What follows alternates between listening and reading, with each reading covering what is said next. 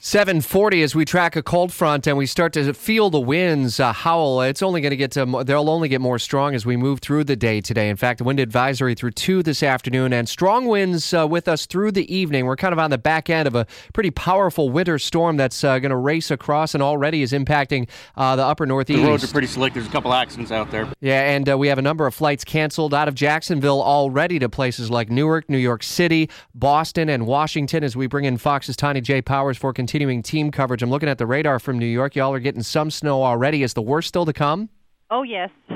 Looks like we could get about a foot before this whole thing is over. Right now, just in the last hour, the change in the amount of snow we've gotten has been quite dramatic, actually. An hour ago, you could walk outside and it was maybe an inch of snow.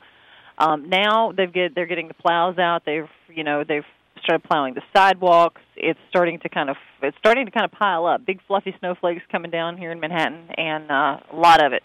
I'd imagine that through the day today, we'll see a lot more flights delayed and canceled getting into New York and some of the other places, which of course creates ripple effects for places like here in Jacksonville, Atlanta, Memphis, some of these other locales. Yeah, everywhere from Philadelphia to Boston, we've got there's flight cancellations. I think somewhere around 2,800 right now, cancellations.